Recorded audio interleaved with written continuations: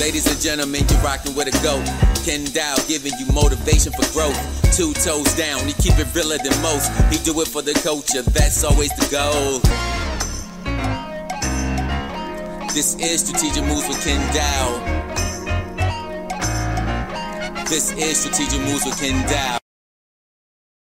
Hey, what's up, everybody? You tuned in to another episode of Strategic Moves. I'm your host, Ken Dow. This is a place where we bring art, culture, politics, and business all together, and we do it every Sunday right here on this channel. But when I'm not shooting this channel, I'm the owner of Strategic Resources, where we specialize in political campaigns, public and governmental relations. We've been doing it right here in Cleveland for over 20 years, and I met some very interesting people along the way, and I want to help make your next move a strategic move, and this program gives me an opportunity to do just that. So, if this is something you think you're interested in, I need you to hit that like button, hit the subscribe button, and hit the notification bell as well, so you'll know the next time when someone's coming on our program. And guess what? Today, y'all, you see what shirt I got on? I got on my royalty shirt because I got Cleveland royalty in the house. R&B royalty in the house. You know, when the music used to be good and everything was like, I'm gonna tell you, I was flashing back because I didn't tell you who this artist is, but you don't know in a minute. I was flashing back on the gentleman who was coming on, and he has one big hit song that everybody all knows. But then I put his album on because let me went through and dug him up and put on the CD. I started really flashing back on how many other songs on that album were hits to me. The one song that's the greatest, to me, wasn't the best song on that CD. To me. If you don't know, I'm going to play this little video so you'll get a chance to know a little bit about who he is. Prepare yourself for an extraordinary evening of music. Perhaps the most innovative, unique, and energetic musical voice today. Please welcome to the stage. It's my distinct pleasure to please give your warmest welcome to the one of a kind. I present Mr. Joe Little, the fire truck, give it up, let's go!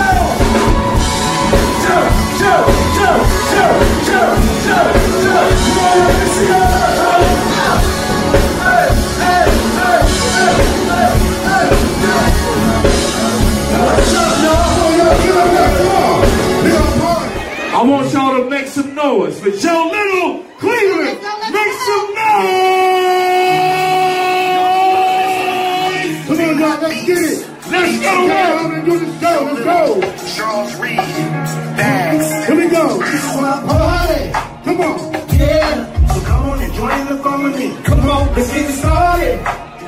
Yeah. Come on, baby, shake that thing for me. Come on, let's get it started. Come on, I won't go. Come on, this is my party. Yeah. So come on and shake that thing for me. Yo, my name is Joe Little III, lead singer of the Rude Boys, most known for Written All Over Your Face. Kick it, shut down,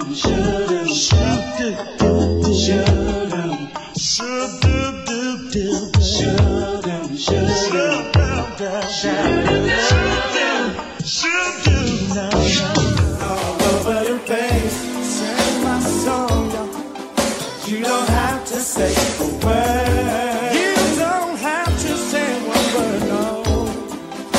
What to do? Just smile. Stop with me. Say a word. Y'all ready? Here we go. Come on, Gene. Sing the song. You see that you don't have to say how much you care for me.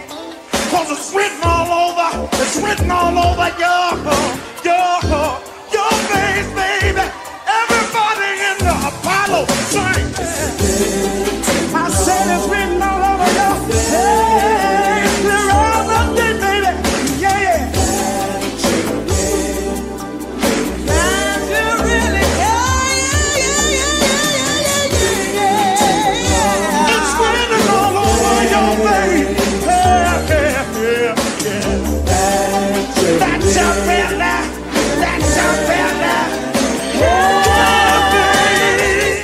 Everybody in the house, let's welcome Joe Little to the program, y'all.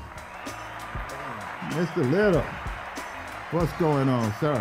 What's up, Ken? Oh man, everything's great, man. We just wanted to welcome you to coming on to our program, man. This is one of the greatest opportunities for me as a podcaster and new artist out here to have someone just like you, man, because I know what you've done to Cleveland, for Cleveland as it relates to music and your career. Me and Lateef was talking just the other day, and we was talking about the song, It's Written All Over Your Face.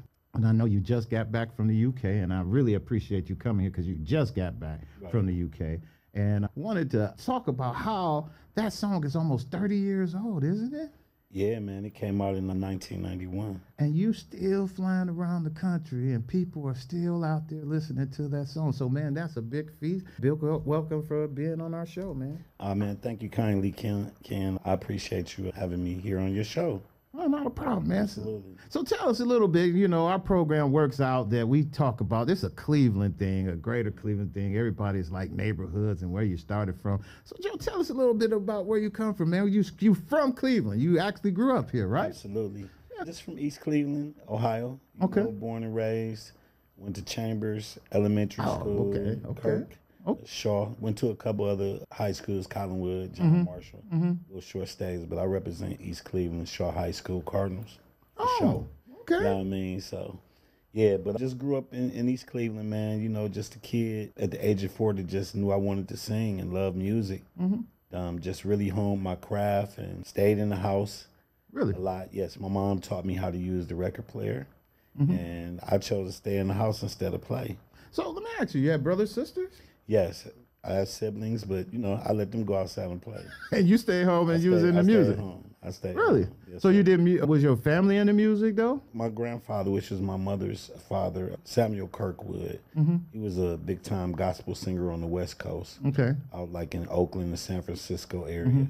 And, you know, kind of got my gift passed down from him through my mother and my aunt. Okay. And so, you know, I got a piece of that gift, you know, from him and from the, you know, the higher power. Uh-huh. And just been working with it since I was like 4, knowingly knowing that I wanted to be a singer and be in music. So was your family like in the church or any of that stuff that you were singing in church or any of that kind of thing? Yes, I started off singing in church, Temple Baptist Church, where the pastor was Reverend A.E. Campbell Jr. at 7500 Cedar Avenue. And, you know, Sounds out. We just call ourselves the Great Big Family, man. So Really? that's where I got my first start, my first time singing in front of people, my first solo. What was your first solo? It was a song called I Love the Lord. Really? Yes, and we called him Uncle John Campbell, who was the brother of Reverend A.E. Campbell. He gave me the song, put me on assignment to learn it. You know, I went home and me and my mother rehearsed it. My mom went over it with me very carefully, and I got it down, and then the big Sunday came, got my time to shine, because that's how I looked at it as a kid. And how old were you? At that time, I think I was probably like about 8. Whoa. Yeah, Okay. around between 8 and 9. Yeah, about 8 and 9 years old. Yeah. Wow. Was you scared? No, No. Really? absolutely not. So you knew this is what you was going to do? Oh yeah, absolutely, man. Just as a child, you know, I used to sing, and people would look at me like, "Wow, okay, you sound good." And so I kind of knew that I was on the right path, and so I just continued to practice at home, listen to records. And I've studied all the greats, whether it be through gospel, 70s soul, country, pop. Who was your inspiration? Stevie Wonder, of course, Yeah. who's my favorite. Frank Sinatra is another singer that I love dearly. Gospel-wise, I was listening to James Cleveland back then, but Yeah. vocally, James Moore. And then, you know, I was listening to Commission and the Wine and his gospel, and then really took on the John P. Key, who we became really great friends. So, So you know him? oh yeah, that's Uncle John, man. That's my guy. Oh, I like him. I around that time, like you say, man, I started listening to John B. Keaton and also, so yeah. Oh yeah, I studied him extensively. So those are some of the people that I studied over the years. That's Did you sing in high school, and were you with the guy at the talent shows and all that stuff? everything that I can get involved with. So really started off at church, and then I got my second opportunity outside of church, because I sang there consistently. When I got to kind of like when I went to Euclid Park Elementary, I had my first music teacher who inspired me was a guy named Mr. Elleridge. You know, at the time he's a white guy, and we studied a lot of pop songs. You know, songs like "Summertime," "The Man That Shot Liberty Valance," and just a lot of like pop culture songs. And so there, you know, I felt comfortable because I really love pop songs. I Used to watch all the black and white movies and watch Frank Sinatra, who is one of my favorite, Dean Martin, people like that. I love big band, man. That's one of my favorites. I actually did some big band tunes. I remade some Frank Sinatra songs. Nat King Cole, I remade some of his stuff. And, like, you know, and I really had a lot of fun with it. That's real singers music. Exactly. You can't play with it. You got to hold your notes right. You got to really do it properly. So, you know, I love that. And it conditioned me and showed me, like, everything ain't all the bells and whistles you need. You just need to have a great tone, textures, and breaths. So you sung your way through high school pretty much, and was you in the groups there? Was you a group of guys singing, or you was always? Nah, just a solo artist. Really? You know, just doing all the different talent shows around Cleveland. I was part of every talent show that you can name. I made it be known that I wanted to come and I wanted to win. So I was very, very confident young man. Didn't think I was better than other people. I just knew that I was good, and I understood that I really wanted to make it. I wanted to, you know, grow up to be accomplished when it came to music. I wanted to win awards. I wanted to win number one. I wanted to have number one hit songs. That's where you was going. Right. That's what you wanted to do. I ate it, slept it, and all that other stuff that come with it. So when did you get to that point where you knew that, all right, I'm going to be getting into this group with the Rude Boys, and maybe I'm going to go down that path? Well, I started off, me and my best friend, Mark Jenkins. Okay. We still best friends. Been knowing him since he was 5 and I was 6. We would always just practice singing together. And so my first taste of singing with someone was with my friend Mark. Okay. We had a song called I Really Love the Lord that we sung together in church at Temple. And so we was kind of like a team, but I didn't really look at it like a group. Okay. Next, I met a guy named Edward Buddy Banks, who would become my 1-2 punch with me with the Rude Boys. I met him at Temple Baptist Church, him singing. And like, man, when this dude opened his mouth, I was like, wow. Like, just blown away. He like was really great.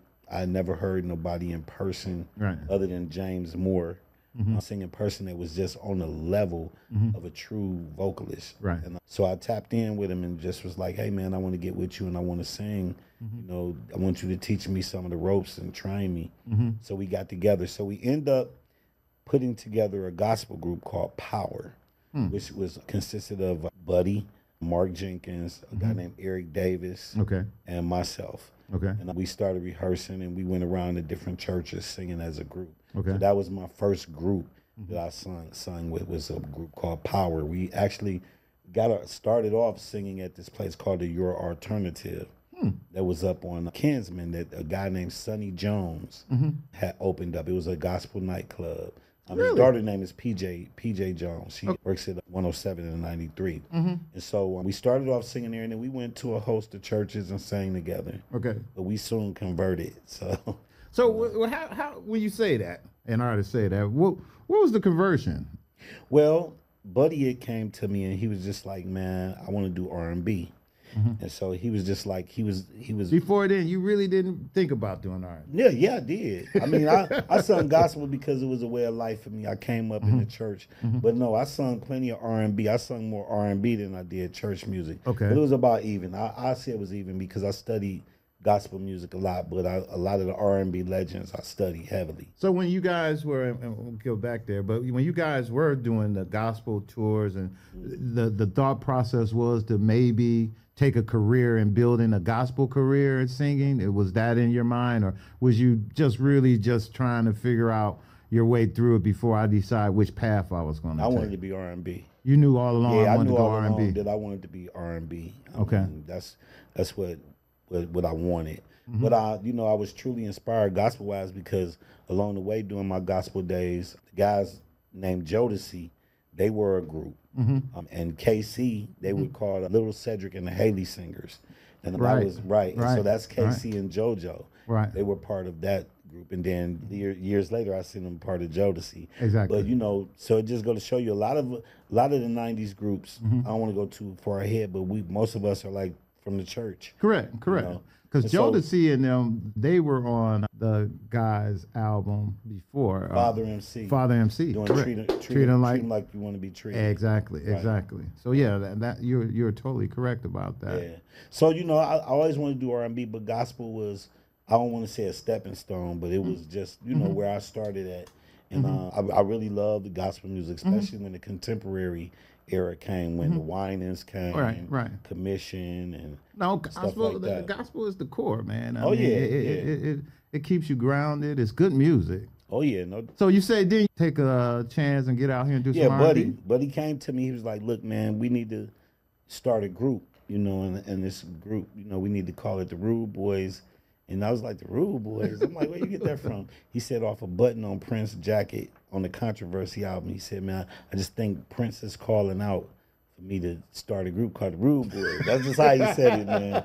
And so I'm like, all right, because at that time, man, I really looked up to Buddy. I loved him. So whatever Buddy said, I was like, all right, man, whatever. He was just like the leader, as far as vocally teaching me how to do stuff. So I was like, cool. And so Buddy, my best friend Mark Jenkins, and a guy named Blackie, we call him Jeff Rozier. Okay. We started a group called the Rude Boys, and Jeff Rozier had a studio on the west side built in the basement of his house, which was the first studio I had never recorded before. Wow. And so Jeff had the opportunity for us to come in and write and use his studio. So for the very first time, we went in and we recorded a song called All the Love I Have for You, which me, Buddy, and Mark wrote. And it was the first time I got to hear myself singing. And so we was really trying to start the group. It was the start off. But we was just trying to really write some songs, get some stuff recorded. We took some pictures and was trying to get it going on. But then there was another transition that soon came after that. So when you say that, and you had songs already you had in your mind that you wanted to write, how do you write a song, man? Let me just you got people say, I just wrote this song, man.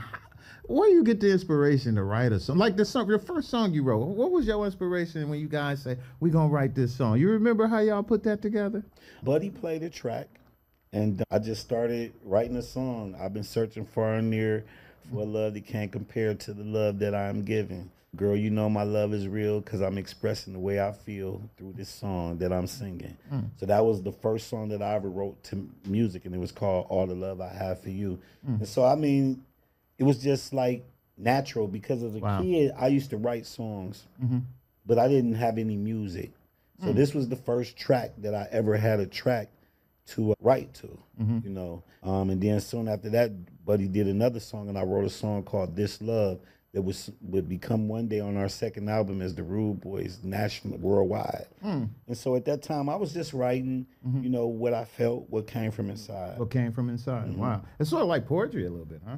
Absolutely. I've never been a poet, but when I look at songwriting, the lyrical content, I see that it is poetry, especially when you try to make it rhyme. So a lot of the songs over the years I wrote, it was all about the rhyming because, of course, I come from the initial hip-hop era. Okay. And I love rap music, And so I was just like, okay, well, if I can make a nice, dope song and just make it rhyme a lot. Okay. And say some stuff, some use of metaphors and different things, it could come off good with the R&B. So I concentrated really on rhyming within my song. Within your song. So what was the next transition then, you said? So the next transition, we made some moves with the first Rude Boys, but then the second part two was a band, and so we constructed a Rude Boys band, and so it was a Buddy and myself, and we picked up a new member and Melvin Cephas. We had a guy on drums named Rick Scoville. We had a guy on bass named Kyle Morris, and we had a guy named Troy Henderson that played keyboards, along with a guy named Bud Philpotts. Wow. And we were the Rude Boys still. Wow. And so therefore we put together a band. We started rehearsing in the basement of Kyle Morris' house in Cedar Brook in East Cleveland. Wow. I mean in Cleveland Heights, right around the corner from your daughter's school. Okay. The Heights Tigers. You know what I'm saying? So we was over on Cedar Brook practicing in the basement daily. And then another transition came where Bud Philpotts, he left, and we picked up Larry Marcus, who would become, you know, the guy that was instrumental in like really getting us to do original songs and writings and singing. And so we would go to different clubs and bars, and we would be singing and, you know, have our band going. Which in those days I really wasn't singing a lot. It was really more so Melvin and Buddy. Really? You know, I was playing keyboards on the part. I used to have one song I played, a Babyface, I Love You, Babe. And I'd get on the keyboard and play my little bass line, you know. But other than that, I was kind of like a background singer, have a little leads here and there, but Buddy and Melvin were mainly the lead singers. So how do you determine who's the lead singer in a band? Well, then, I mean, I felt as if I could be a lead singer, but these guys, they were entertainers. So they knew more about the staging and the styling. Okay. And so I was really like a stand-up, straight singing guy. So I really was learning. And getting groomed to become, you know, the lead. But what happened was is Larry Marcus took me up under his wing, and I would go over to his grandmother's house on Miles. And he had a nice little 4-track, 8-track setup. And he had songs he wrote, and he would want me to sing it. And so, I mean, I was like, well, what about Buddy and Melvin? He was like, nah, man. He liked their tune. He was like, your voice. Your voice, He said, your voice. I need you to sing these songs. And so, therefore, you know, I would go over Larry, which we call Bingo, house, and we would just, I remember a hot room was hot as hell, man. And we would be sweating. I'd take off my shirt and just get busy. He would teach me the songs, and I would sing it. And he developed me as a lead singer recording-wise. Wow. So show-wise, I was still like, because we didn't have our own songs. We were singing cover songs. Right, I guess, right. So, you know, cool. But all along in the back room, I'm doing all the originals, you know, setting the tone. Okay. You know, and so that's just how it started. And so as we went on, we eventually started doing our own songs that Larry wrote. And he had a guy named John McCurley who was going to back us and put some songs out. So we did a song called Rock That Booty Right. we had a song called really? You Know You Must Know Magic. Those are like the 2 first originals that we had as the Rude Boys. And we was going to put it out, but some unfortunate things happened. And we wasn't able to put it out. We were all set, ready to go to the radio with Lynn Tolliver and everything, man.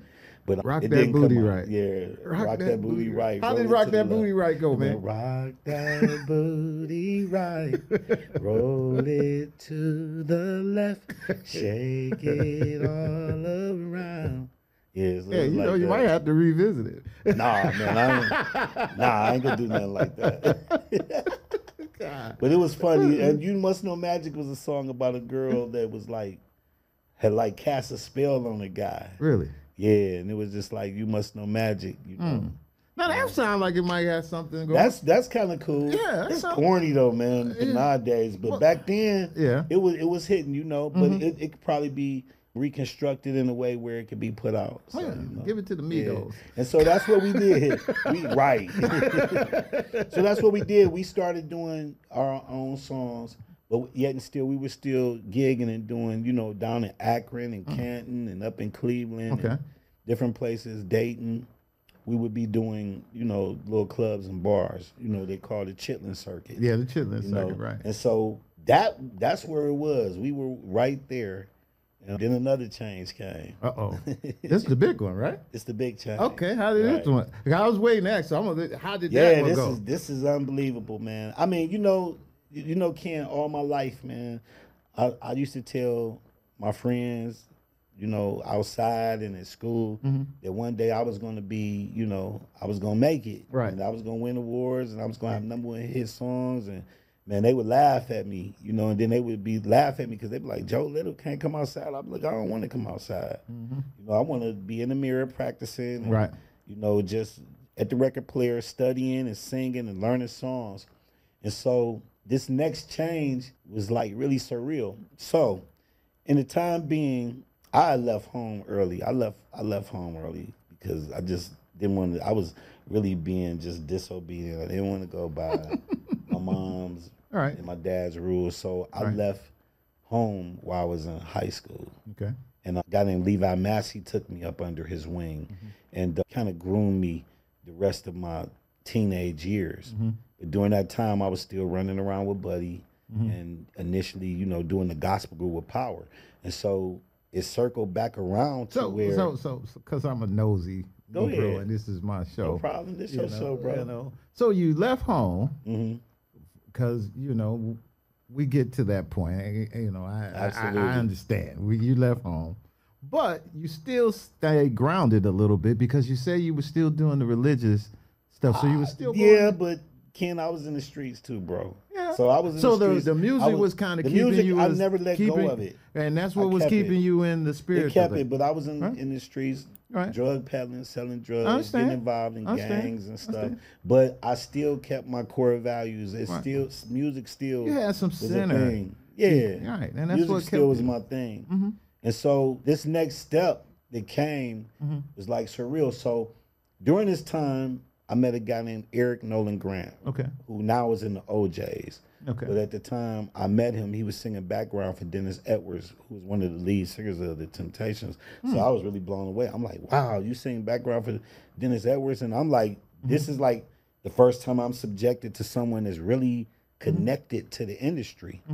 And so, he would always tell me, man, I know Gerald Levert and I know Levert, the group Levert and the OJs. And the OJs, they managed a group that I'm with now. And, Walt, Eddie, and, but I know them. I'm like, Levert? Like, oh, okay, cool. And so another point in my life is the Gong Show scene, Right. which I discovered with Eric. He showed me, going to places, the competition, they put up the numbers. It was a lot of bars that had the Gong Show. Going So I on would in go- here around. Yes, man. And Really? so that was a whole nother circuit. This was after my talent show circuit.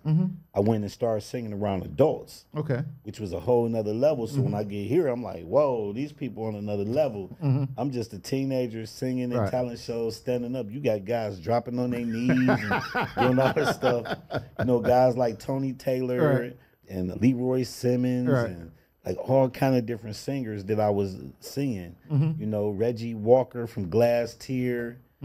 So I was seeing these guys, and I'm like, whoa, this is a whole nother level. Right. But it taught me. So within that, Eric took me to The Reason Why. It was a club on Reason Shaker Why. Square, Right.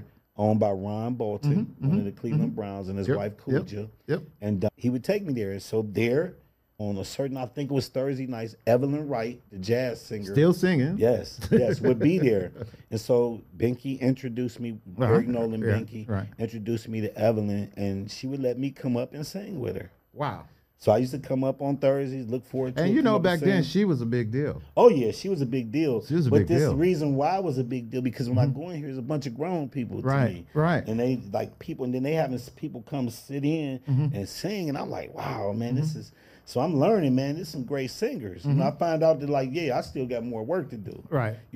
So in that time, it was the same time I was in the Rude Boys and we was gigging. So one night I told Buddy, I was like, man, you should come up to The Reason Why, man. They'd be going. Be jumping, man. There'd be a lot of people up there singing. I said, you probably know everybody up there. And they be mentioning your name. Man, you should come up there with me. So one night, Buddy came with me. He met me up there. And Evelyn let us come up there and sing. And so we up there singing this song called Everything Must Change. So at the corner of my eye, I look on the steps that they used to go down, and I see Gerald Levert. And I'm looking at Gerald. I'm like, damn, to myself, that's Gerald Levert. I said, hey, everybody, here, we got Gerald Levert from Levert, man. Gerald, why don't you come up here and sing with us? And Gerald looking like, dude, who is you? But see, what's crazy, before I get to the story, I had met Gerald like probably a year before that because Eric took me up to the Levert Mansion. And I'll never forget, they had Casanova out. He was like, man, they up there rehearsing. Come on, I'm going to take you up there. And so I went up there, and I never forget, it was a side door to the mansion.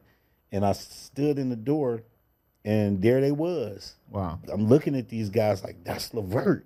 And I'm like tripping. So the rehearsal end, we come out, Gerald come out, and Eric's like, man, this is my little brother, man. Gerald, meet Joe Little. And I started cracking jokes on Gerald. Gerald, like, man, where you get this dude from? Where he come from? Jokes on it. I started cracking I was wild, man. I started just, being real familiar with him. Like I knew him and just talking and saying stuff and cracking jokes. He's like, man, where you get this dude from? Like, man, gone. Like that. So this is my second time seeing him, right? Okay. And so I don't know if he remembered me from that time, but I'm Okay. like, Gerald, come up. So Gerald came up. Oh. And we sang. We sang Everything Must Change, man. And we blew the spot up, dude. You and him. Me, Gerald, and Buddy. Wow. We blew it up. And so afterwards, he was like, yo, man. He's like, man, y'all brothers can go. He was like, man, I want y'all to meet me tomorrow, man, because I want to hear some more, man. I want to work with y'all. Really? And Just dude, like when he that? did that, dude, the inside of me was just overwhelmed. I could not believe it. Dude, while I'm telling you this story right now, I'm just reliving it, and Wow. I could still feel the feeling that I had at that time. And so Man. I couldn't sleep that night. I went home. I'm walking across the floor like, man. And so the next morning came, and I'm like, you know, we ain't got no cell phones back then or nothing. All I got is a pager. Right. And I'm just like, I called Buddy on the house phone, like, man, come on. We got the address. Meet me up there, you know, at the house. So we get up there, we meet, we get to the door, knock on the door. A guy named Andy Gibson comes answer the door, who would be the president of Treble Productions, we would learn. We went up these stairs and went to the right, hooked in, looked in the room, and Eddie Levert was sitting there. And I'm like, this can't be real. I'm instantly nervous. Wow. For the first time in my life, I'm nervous. You know, while you was telling this whole story, I was thinking about Gerald, but I always was thinking about Eddie. I was like, Eddie, in my mind, I was like, boy, I guess this was how it must have felt to me, Eddie Levert. Man, I can remember as a kid in front of the record player listening to Brandy. That was my favorite OJ Right, song. right. But I knew about them, of course, because like I told you, I studied the greats as a kid. Right. So I done seen them on Soul Train. Right. I done seen them on the awards and on TV and in books. And so I'm looking at this dude, and I'm like, dang, he little. I thought he was a big dude. Nah, a little dude. He was a little dude, and then he was like, hey, how y'all doing? Come on in. And so Gerald was like, Dad, these the guys. And Gerald was like really excited. Really? I'm like, dang, man, damn. He was like, Dad, these the guys I told you about last night, man. These boys could sing, right? And so he was like, all right, let me hear what y'all got, man. You sound And then, just like you. yeah, man, I've been around them guys forever. He was like, yeah, man, you know, yeah.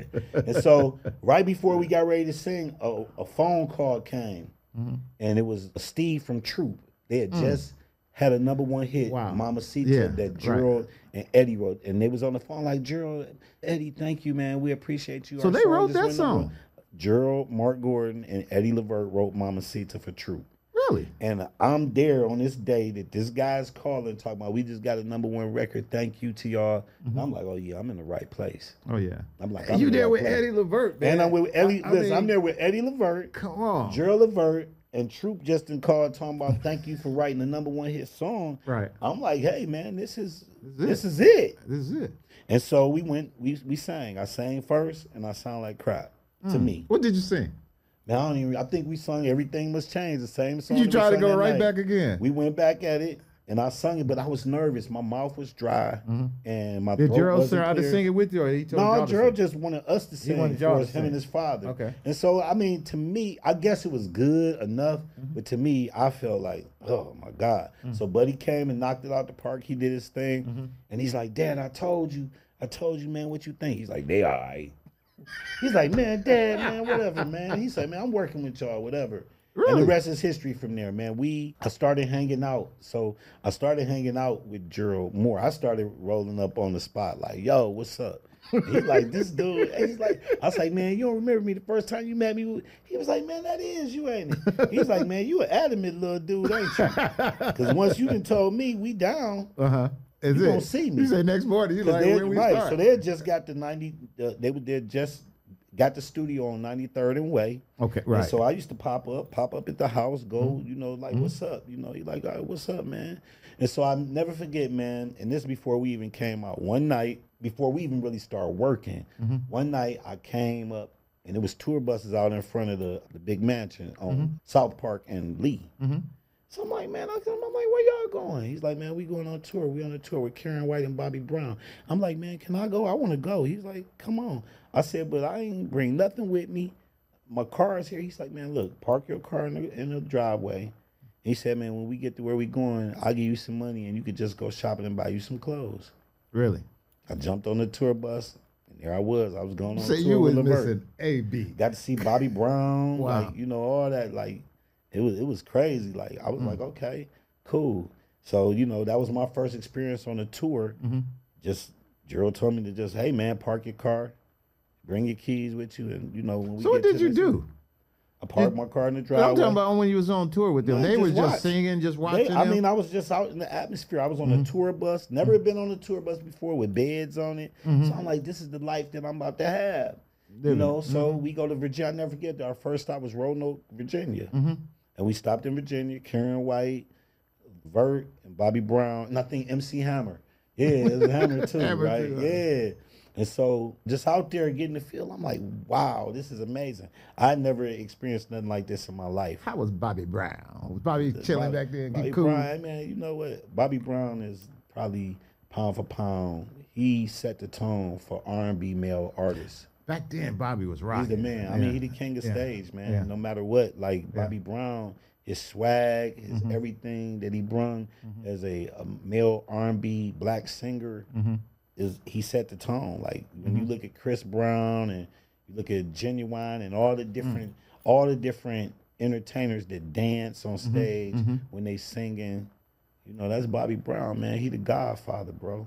Yeah, Bobby. Yeah. He the king of stage. He swagged out. He the man, you know. He came out. That first album, "Don't Be Cruel," came with hit after hit after hit after hit. Yeah. He just had the right ingredients. So so that tour was great. And I came home, and we just started working on the album. You know, the Rude Boys. We started working on the album with Gerald. And so during this time, I'm in the streets. I'm gonna say, you know, Why are you working on that album? on the album, and I'm working for the city of Cleveland. You know Really? what I'm saying? What you My do mama at the got city? me a job working as a custodian for the city of Cleveland, Really? and I actually was working at the police headquarters. Oh, jeez. Right, exactly, of all places. So Right. you know, but really working hard on the album, being focused. I don't know how I juggled it, but I never gave up on the music, and we really was putting together a great product. How long did it take you to do that? Was that It was a you while. think A a year? like A little less, a little about more? a year and some change, because at that time, during the time when we got close to finishing the album, and not let me forget about Dwight Thompson. So let me scale back, because I don't want to forget about my guy. Gerald, when he said, I want to sign y'all guys, let me get back to that story. Okay. We got a group. He's like, I ain't interested. Oh, well, you know what? You I had to scale back. You do got to go back. You're exactly right. I had to go back. Right, so, right. you know, I had to Because you scale didn't, back. it was just you guys who Initially, went. just me and Buddy. He Right. was like, I'm not interested in nobody else. I'm interested in you guys. I was like, but we got a group called the Rude Boys, Gerald, and we got, you know, a band. He like, a band? I'm like, man. He's like, man, I ain't know. Oh, he thinking. Like, no. I said, we got Larry, Marcus, and we got Melvin Cephas. Them is the other two group members. But we did have a band, and we were a band, bro. Right. But you know, Larry had already we had started doing the originals. So we were like grouping up in that way. So I finally talked Gerald into it, like to meet them. I'm like, man, you gotta meet these dudes, man. I can't lead them. And so he met with him. He's like, all right, man, cool. I'm gonna put y'all, we gonna have the four. He said, but y'all need to add another member. I wanna add Dwight Thompson. You know what I'm saying? Because back then at that time, light-skinned guys was in. You know? So he wanted to put a little flavor in the group. Plus his brother Russell Thompson that played the sax was playing for Levert. And so he wanted to put, you know, Dwight in the group. So he building it up. He building up. So then that's where we started. But then soon as we went through the project, Dwight wasn't in the group anymore, you know. And so it was just back to us four. Okay. And so we worked really hard on the album, getting close to get it done. I called a case, called a drug case. Yep. And so I end up having to go to the penitentiary for a few months. Really? Yeah, man. So here I am. I'm just like, oh man, I done blew it. So what you do, man? You got busted. Drug trafficking. Really? Got sold drugs to an undercover cop. Oh. And you know. You only got a couple months. You got had me on video talking and Oh. everything. Had me talking about me singing and all kind of stuff, man. Oh, man. Yeah, so Oh, I didn't bro. say nothing for a long time. I said something to Larry. But one day we in the studio and Gerald came to me. He's like, hey, man, I need to talk to you. I'm like, what's up? He's like, the streets talking, man. I'm like, the streets. Damn, he had to find out that way. He was like, yeah, man. He said, I heard you got a case, man. You might be, you know. I'm like, dang. He's like, man, why you didn't tell me? I was like, well, you know, Gerald, I didn't want to lose the deal. I didn't want to lose everything I was going. And you know, I had a little tear coming down my eye, just like, man, I don't want to lose out on what we doing. And he was like, man, you should have just came and told me, man. He's like, no, I love you, man. You like my little brother, man. he said, we got to just see what we could do. So I got a lawyer, and Gerald kicked in, and my mom, my pastor from my church, Reverend Campbell. And, you know, when I went to get sentenced, they still wanted to send my butt up. Right. You know what I'm saying? Because it was undisputedly that Right. I did it. It was my first, you know, Okay. first offense. Right. And so I end up getting sentenced initially 3 to 5 years, man. Yeah.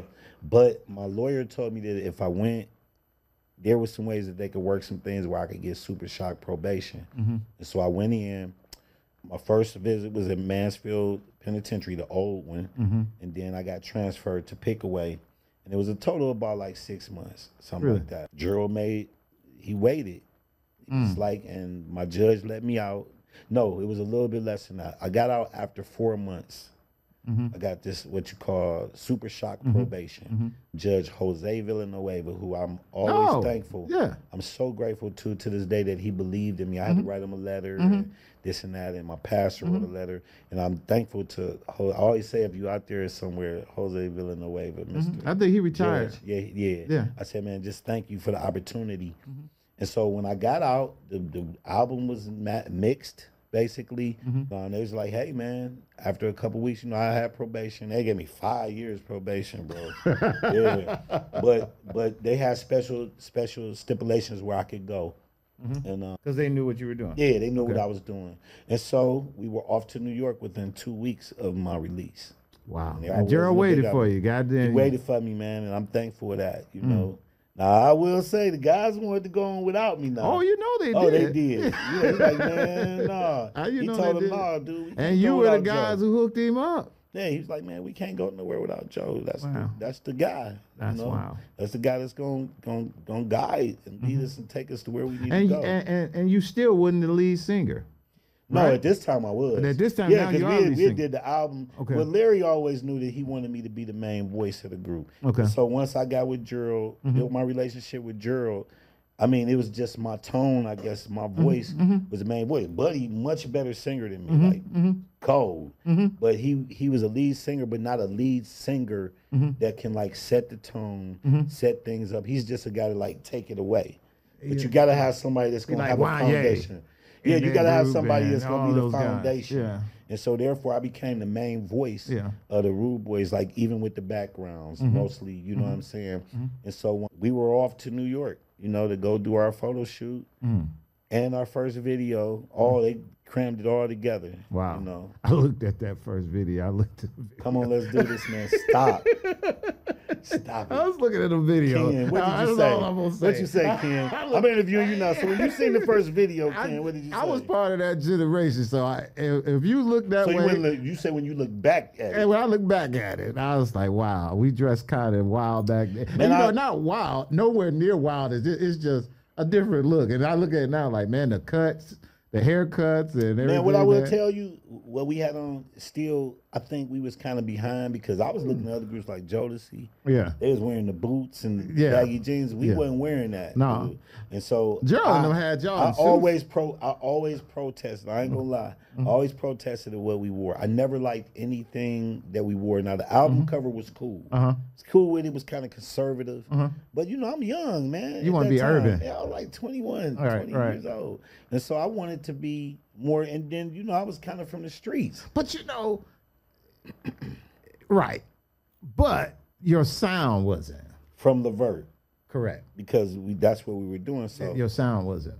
it wouldn't have matched up. It wouldn't have matched. So it was cool. Listen, it was. I I liked your sound. Everybody the liked your sound. sound. No, I love the sound. Like, come was on, great, you right. know what we produced No, off the no, first right. album. The sound was so great. the sound, I'm not mad at. The look, I was mad at. But you know what? I played my position. Right. I played my position because it wasn't about me. You know, so I had to suck it up. It was just my personal opinion. Now let's stick on this sound thing for a minute and Gerald and all of that, because I think Gerald Levert and you guys were creating a certain sound that was a Cleveland sound as well. It was unique because of the fact that, like you say, Jodeci's and those guys, they had their sound and the way they were going, and it was other groups that were coming out, Troop and all these other groups, but it was a sort of sound that you guys had, Levert had, that the OJs had. So, no, it was important that you guys did. Yeah, it, because it was different sounds. You had the New Jack Swing. Yeah, that it was kicking totally in. different sound. You had like a New Yorkish sound because Puffy was coming with Jodeci. He was producing them, and they was doing that. And our sound was definitely more so like a traditional, soulful sound, R&B. And then we did try to interject some rap in it here and there because things was changing. It was like a real different time. So you think with the way music is now, you think that sound could survive still today? I mean, Written All Over Your Faces. It's still out there. I mean, I don't mean to shoot ahead, but I mean, it's one of the most recurrent played songs is in mid rotation across the world. And a lot of consistently. And that sound. So that still, sound, it's classic. I mean, back then, that's classic stuff. That's timeless stuff that come out now. I mean, I'm not trying to hate on it, and but that's not right. It's not. I don't think that it's some stuff. It's some things here and there that may sustain, but I mean, it's nothing like that '90s era is the last of the great. Of the great, and maybe early 2000s, the last of the great era. Because we was spinning off the '70s soul, and then we put a little pizzazz with the gospel. You know what I'm saying? And that's what I was saying when I started off. When I said I ended up putting on. I heard Written All Over Your Face, and then it just like, let me put it on, and I just started just really flashing back to that time. It was just like, damn, music was just so great back then, really, and the times was just really, the music was great. Times was kind of crazy and chaotic, like you say. It was. It was. I mean, you got to figure back then, the changing of black culture, the crack era. Crack era. Oh, it was crazy. And you know what I'm saying? It was to be like, not the beginning, but our neighborhoods was going down. Going down. But the music was amazing. So you got people getting high, tripping, but they having fun. They getting high, but they got some good music to get high with. I guess. Right. But it sad was to say. It was sad to say, but the music was great. And the rap, all of it was good. All of it was good. That era is cold. So let's go back. How did you get to? I want to get to when I first met you. So now you guys went in New York and you did your photo shoot, and now you're getting ready to start touring a little bit and going places. And the first album is about to hit. And what was the first song that you thought was going to be the #1 song on that album? Written All Over Your Face. You from day one, you knew was going to be the song. Day one when we did it in the studio, we knew because if you ever let it go to the end, we talking and we like whoop whoop whoop. And we knew the feeling of the song was going to be amazing. So. Right before you met me, we were on a promotional tour. We had just actually got back in Cleveland the day before to do, when we go into what we talking about. And so we had been all over, like down south or whatever. And I never forget, our last stop was in Charleston, South Carolina. Then we came back to Cleveland, and that's when you first seen us. So we had been rolling, but we was promoting another song that wasn't really doing all that great. It hit the charts though. Which one was that? Come On, Let's Do This. Really? Yeah, Come On, Let's Do This, man. Ended up going like 39 on the chart. So at that time, I'm like, I done made the Billboard chart. That's a success to me. Right. But to the company, they like, nah, man, we got to figure out what we gonna do next. So at that time that we came back to do the Glenville Festival where you first seen us, we were going back and forth with Atlantic Records, like, what's the next single? And we were like, Written All Over Your Face. And Sylvia Rohn, the senior vice president, was like, nah, that song ain't going on. Really? Man. Really? She didn't believe in it. Wow. I hate to even have to be saying this stuff. But that's I gotta tell the truth. That's how Sylvia did not think the song would have the sustainability to go big on the charts. So we had to fight. Written All Over Your Face. Literally, like, Gerald came to us, he's like, man, what y'all think? Written All Over Your Face, man. Now, I'm going to tell you, like I was telling you in the opening, when I first met you, it was the Glenville Festival. And I had an opportunity to grow up in the greatest community in Cleveland where my horn at is called Glenville. Or Latifi ain't on his job. No, there you go. He's just not on his job today. There you go. He just did it. There you go. Yeah, you didn't hear the first I heard time. it the first time. I'm messing with him. Oh. So growing up in that community, I had an opportunity to be on the very first Glenville Festival and festivals after that. And I was, the greatest job in the Glenville Festival was always if you was working in entertainment. Because entertainment had all the good people who was coming in. And back then, like you said, it was all kinds of people coming into the festival and all kinds of things. So to have that job, to be working in entertainment, to be on stage is where you want to be. And I was on stage when Levert came and did the Glenville Festival when Sean and their group came Back out. in the day. Back in the day. Yeah. And then when you guys came. Right, so I was there at that same show, At that same show. and wanted to be on the stage. Yep. with them. I was sitting either on a speaker or I was standing there trying to tell people, you can't come up here. Right. One of those, I had got one of those positions, but I remember when you guys came, because like I was saying, you guys were dressed in all white, which was the real big thing, because it was like, this dude's got on all white, and the stuff we had on was hot as hell. it was hot. It was hot. It was hot. Man, it was hot. We And had on white. Y'all had on all white, and y'all sung y'all songs. And I remember Gerald singing that written all over your face, man. And Yeah, y'all we wanted to rocked try it. it. We Y'all wanted to rocked try it on the crowd. Like, man, well, on this Glenville Festival show, first of all, getting to that, we did do the Glenville Festival. So the first year, that one year that you seen Gerald and them, I was there. I was a young teenager looking like, wow, I want to be up there. Then we came as a group by ourselves, like just as a local, as some lokes. We came and did the show. But this time when we came home, people were aware because our song, Come On, Let's Do This, was on Video Soul already. So people had seen us on BET at this point.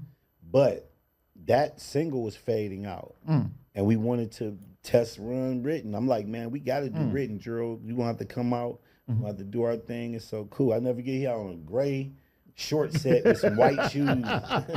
So y'all just made it on there and said, y'all, we're going to just Yeah, do we're this. going to do it. Like, Wow. Gerald's like, all right, we're going to do it. And so we did Come On, Let's Do This, like another song. And then we did Written All Over Your Face, and Gerald came out and it killed. You was Killed there. our time. You Killed it. And so Killed I it. was just like, see, I'm telling you, this should be the next single. Wow. We knew, man, because, Wow.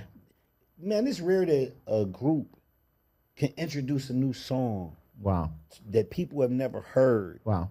and it has the impact like that song did. Oh, and just think about it. Remember back then in Glenville Festival, it was at that big field on St. Clair. So Right we next to the Next to the YMCA. So we can say it was easily almost 7,000-8,000 people. packed, man. Easily. It's like- Easily. I mean, you know what? At that time, when we did the Glenville Festival, that was the biggest crowd Yeah, that I ever performed exactly. in front of at that time. Yeah, that crowd used to go from one end of the thing all the way to Yep. St. Clair. So I remember they used to get numbers like after they said maybe 10,000 people beat them walk through there that day. So that was a huge crowd, and they rocked it. Y'all rocked that one. So Killed it, bro. I remember I'll that. never forget. So that and from that standpoint, then what made y'all then from there, Gerald say, all right, we all in on this one. I take it. Well, the label, see, back then the labels were so in control, man. Like the stuff that we wore for the photo shoots, they would determine. The video directors, they would Wow. choose. So you were really, and Gerald, I used to feel like Gerald had the power, but I soon came to find out, like I write in my book, that Gerald, it wasn't all on Gerald. He really had to work with the label.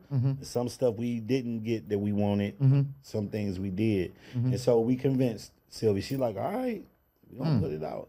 And boy, And from the there, rest it is history. I mean, it broke the record for being one of the songs on the R&B charts for the longest to get to #1. wow. And I never forget, we got to #2 finally after touring everywhere, doing Video Soul with Donnie Simpson and BET.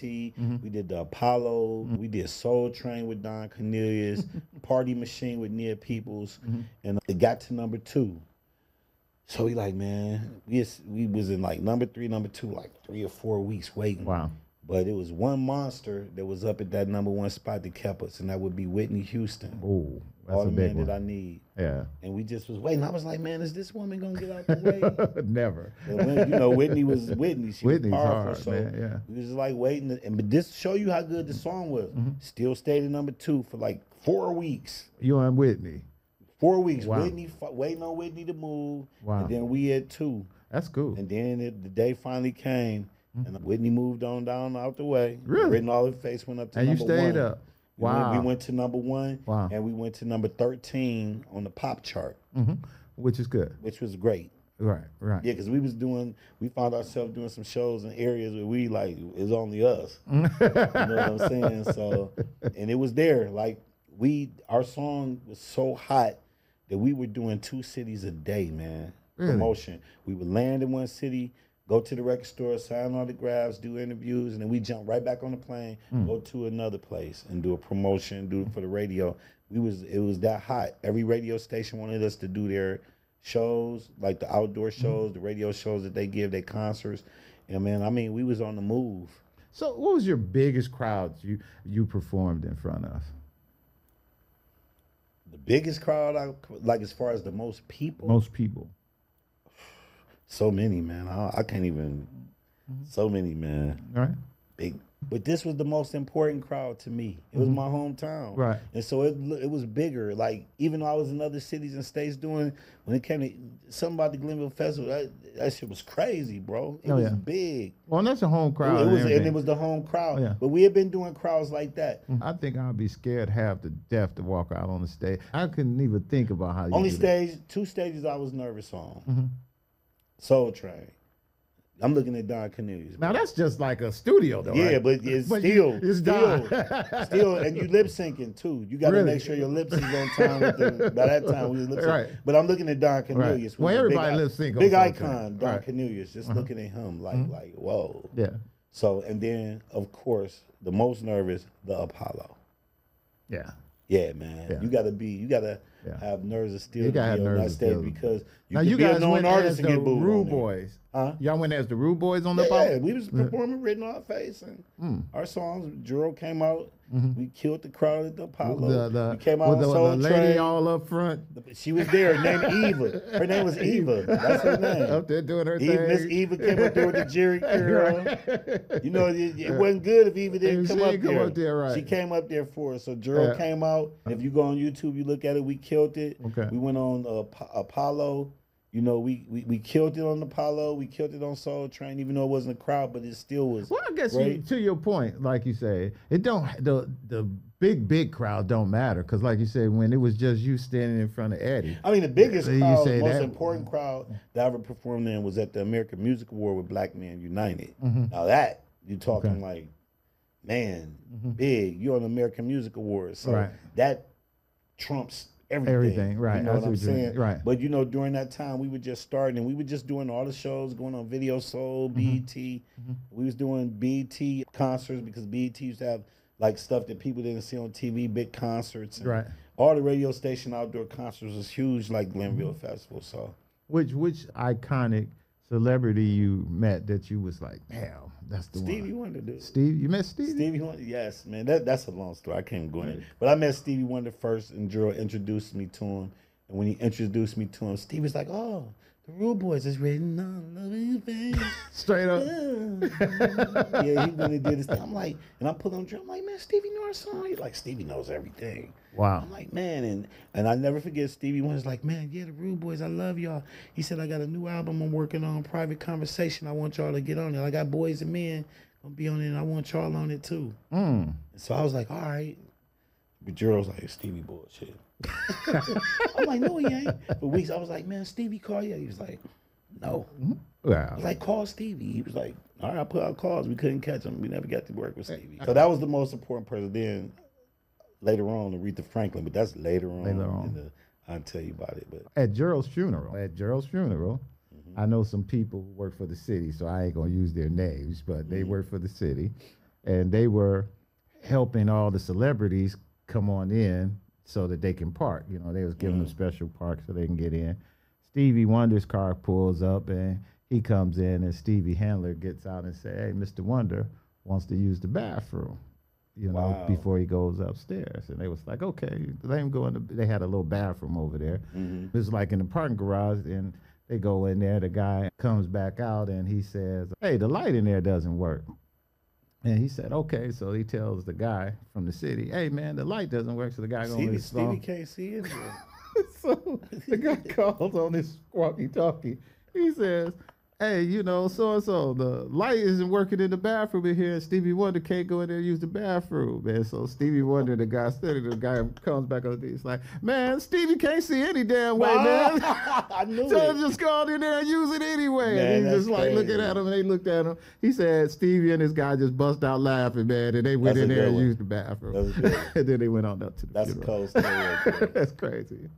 But let me tell you about Written All Over Your Face, and because we're going to move on, because we want to talk about your coffee and how iconic your song is. And everybody knows it and how big a deal it is. It's that. So I got this thing with my daughter, and they always, everybody be listening to my music. They always talk about they don't like it, and they don't like it. Then Really? months later or a few weeks later, I hear them playing it. Be like, look, she done stole it anyway. She done took one of my songs. So the other day, about a week ago, she was playing It's Written All Over Your Face. So I thought maybe she ran across it on her line or just playing it. Then I heard her playing it again. And I said, oh, she done stole the song. So then I thought about it. I said, well, she know Joe Little's coming on the program. So maybe she doing her background. She done looked up Joe and said, oh, okay, let me hear what he's been doing. So I asked her yesterday. I said, hey. I said, so you know Joe's coming on the program tomorrow? She said, yeah. I said, okay. I said, well, you know he got a song on your list that you be listening to, right? She said, what song? I said, okay, so if you ain't gonna say it, I said, you know he got a song, because I'm thinking she gotta be bull crapping with me. Come on, Right. man. You know, dude coming on the show, you're doing this thing, I know you know. She said, what song are you talking about? And I said, it's a song he has on the shoe. You don't know his song. She said, he don't have, I haven't looked at him. She's going through, we going back and forth. Then my wife finally yelled out the room, it's written all over your face. And she said, oh, that's him. Really? And I was like, yeah. And she said, I got it. So I said, where you get the song from? She said, I took it from a friend of hers. This Wow. dude was listening to it. She said, I heard him playing it. I liked it, so I took it from him. Wow. So just to let you know. Speak volumes, a whole other generation. A whole other generation. Couple. A couple. And I told her, I said, well, yesterday, I said, you know, that song 30 years old? Absolutely. And she was like, wow. So she didn't even know that that's what you did. And so the whole thing today is just really probably mind-blowing and tripping her out. But I know that happened. And I was like, wow, that's so to let you know, man, you're right. The song has been going on. Me and Lateef talked about, hey, man, it's a big accomplishment to be able to do something and still, you know, be able to travel the world and still people doing it. I looked at the video of you singing it out there in the UK. The best part about singing these songs, and when they get old, me and Lateef was saying, you know, you can get out there and you can say it's written all over you. Oh, yeah. And everybody know the words. Oh, yeah, Everybody man. singing. And I was surprised by that when you got there. First of all, I looked at the room and saw how many brothers was in the room out there. I was really surprised by packed out. that. You I seen was that packed pack? out. I was like, wow. You just got back from the UK? Yeah, just got back from the UK. It's like my, fourth time going. But every time I go is all love, man. And I love the UK. I love London, England. It's just it's a great place. You know, it's cool. It's different. But just the people out there, the fans they don't get us here in Okay. America. They don't get to see us all the time. So it's a big deal. You know, when you go out there and you get treated like royalty, like the Wow. place is. And, you know, I got to go see a lot of, for this time around, I got a chance to go and see some sights, you know, so it was cool. And it was a great experience, man. It was a long flight, but, you know, That's a long flight, I've man. been around all the world, man, so this flight's way longer than that, bro. How long was that flight? 7 hours and about 50 minutes. Oh, okay. Yeah, I've been on flights way longer than Okay, that, like right. double that. Okay, You know, so, okay. yeah, you go to Africa, you got to be on there. Yeah. A long time, bro. And so, yeah, just a great experience, man. A great experience out in the UK. Looking to go back for it. I think I might be going back again this year. Okay. For the year out, sometime maybe in June or July to do a show. So, loving to go out there because, you know, being an artist from the 90s, we get paid more out there too, man. Yeah, I imagine. They you know, and it's different. You know, over here they try to lowball you, but over there, it's good money, man, and it's good, and you get treated really great.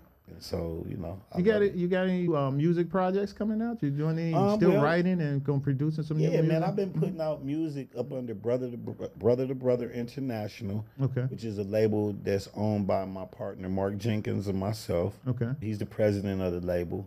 And we've been putting out songs since Whiteside 2018. We've been putting out records. So I got like 5 videos out there Okay. of songs that I put out. So I'm always currently working on music. Been, y'all go to YouTube and just put in Joe Little III. You can see all the current stuff that I got. But right now I'm working on my book, which is called Day of the Convincing Storyteller, which I'll be releasing before the year is out, along with a studio album to complement the book and an audio book. So what's the name of the book again? The Day of the Convincing Storyteller is a memoir of my life. Oh, excellent. A lot more, much more than what we talk about today. So, but I've given you highlights of the book actually through this interview. All the things that you are hearing that we talking about is going to be in the book, and then some. And you said you was going to do an audio book, and yes, and what was the other thing? An EP, which is songs to go with the book. Really? The album. Yeah. Okay. So I'm doing that. I'm working on that, and just on Brother to Brother International, me and my partner's label, along with my my cousin, the White Side Show. I gotta give him a shout out. He's sitting over there. That's my right hand. Okay. He's with me everywhere I go. And just got a team behind me. Let me ask you a question on the music scene in Cleveland. How hard is it to get through as an artist in Cleveland in the music industry? Hard, because if you just stand in Cleveland, you're not really gonna get nowhere. You got to go to Atlanta. You got to go to L.A., maybe New York. You got to just go where you can be seen and heard, or this is the independent area. So you can put out stuff. You have to build your fan base, and you can get discovered, because it's independent. So it's on the artists themselves to break through. Find a way to set yourself apart from other people to make something unique about you for people to gravitate to. And so that's what the music business is all about. It's a free-for-all. It's like the Wild Wild West.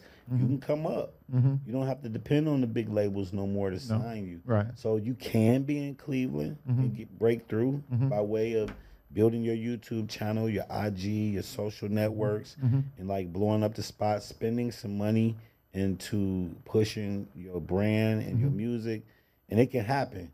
So you don't really have to be, kind of scale back on that. You don't really have to be in these spots, but it would be better, because back in like 2011, 2012, I left Cleveland and moved to Atlanta and stayed there for quite some time. And that's where I got the Rude Boys branding back up to par to a certain place, which we still working on branding the Rude Boys and getting more shows and doing more touring. I'm doing a lot of touring on my own and with the Rude Boys. So, I'm the only original member left right now that's performing with the Rude Boys. So I got Kenny Miles with me, G. LeBeau, another guy named Black Rose that I've had this, he's been doing some shows with me also. He was part of Levert 2, Gordon. And so, just keeping on pushing the brand, man. Keep pushing the brand, and you're still keeping it going. Yeah, but that monstrous song, keep it going. That keeps it going, man. Yes, sir, that's all absolutely. you need, man. That's all you need. So I appreciate you coming on the show, and like always, before we end the show, I'm gonna let you have this camera right here, man, to tell the people.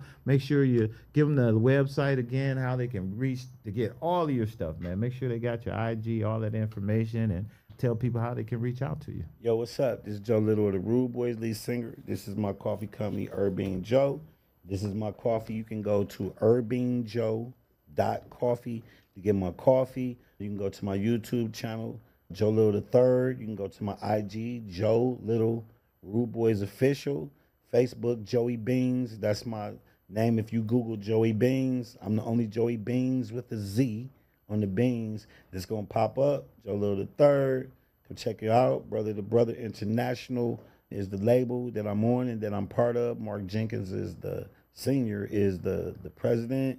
Got the White Side Show on my team always, my cousin.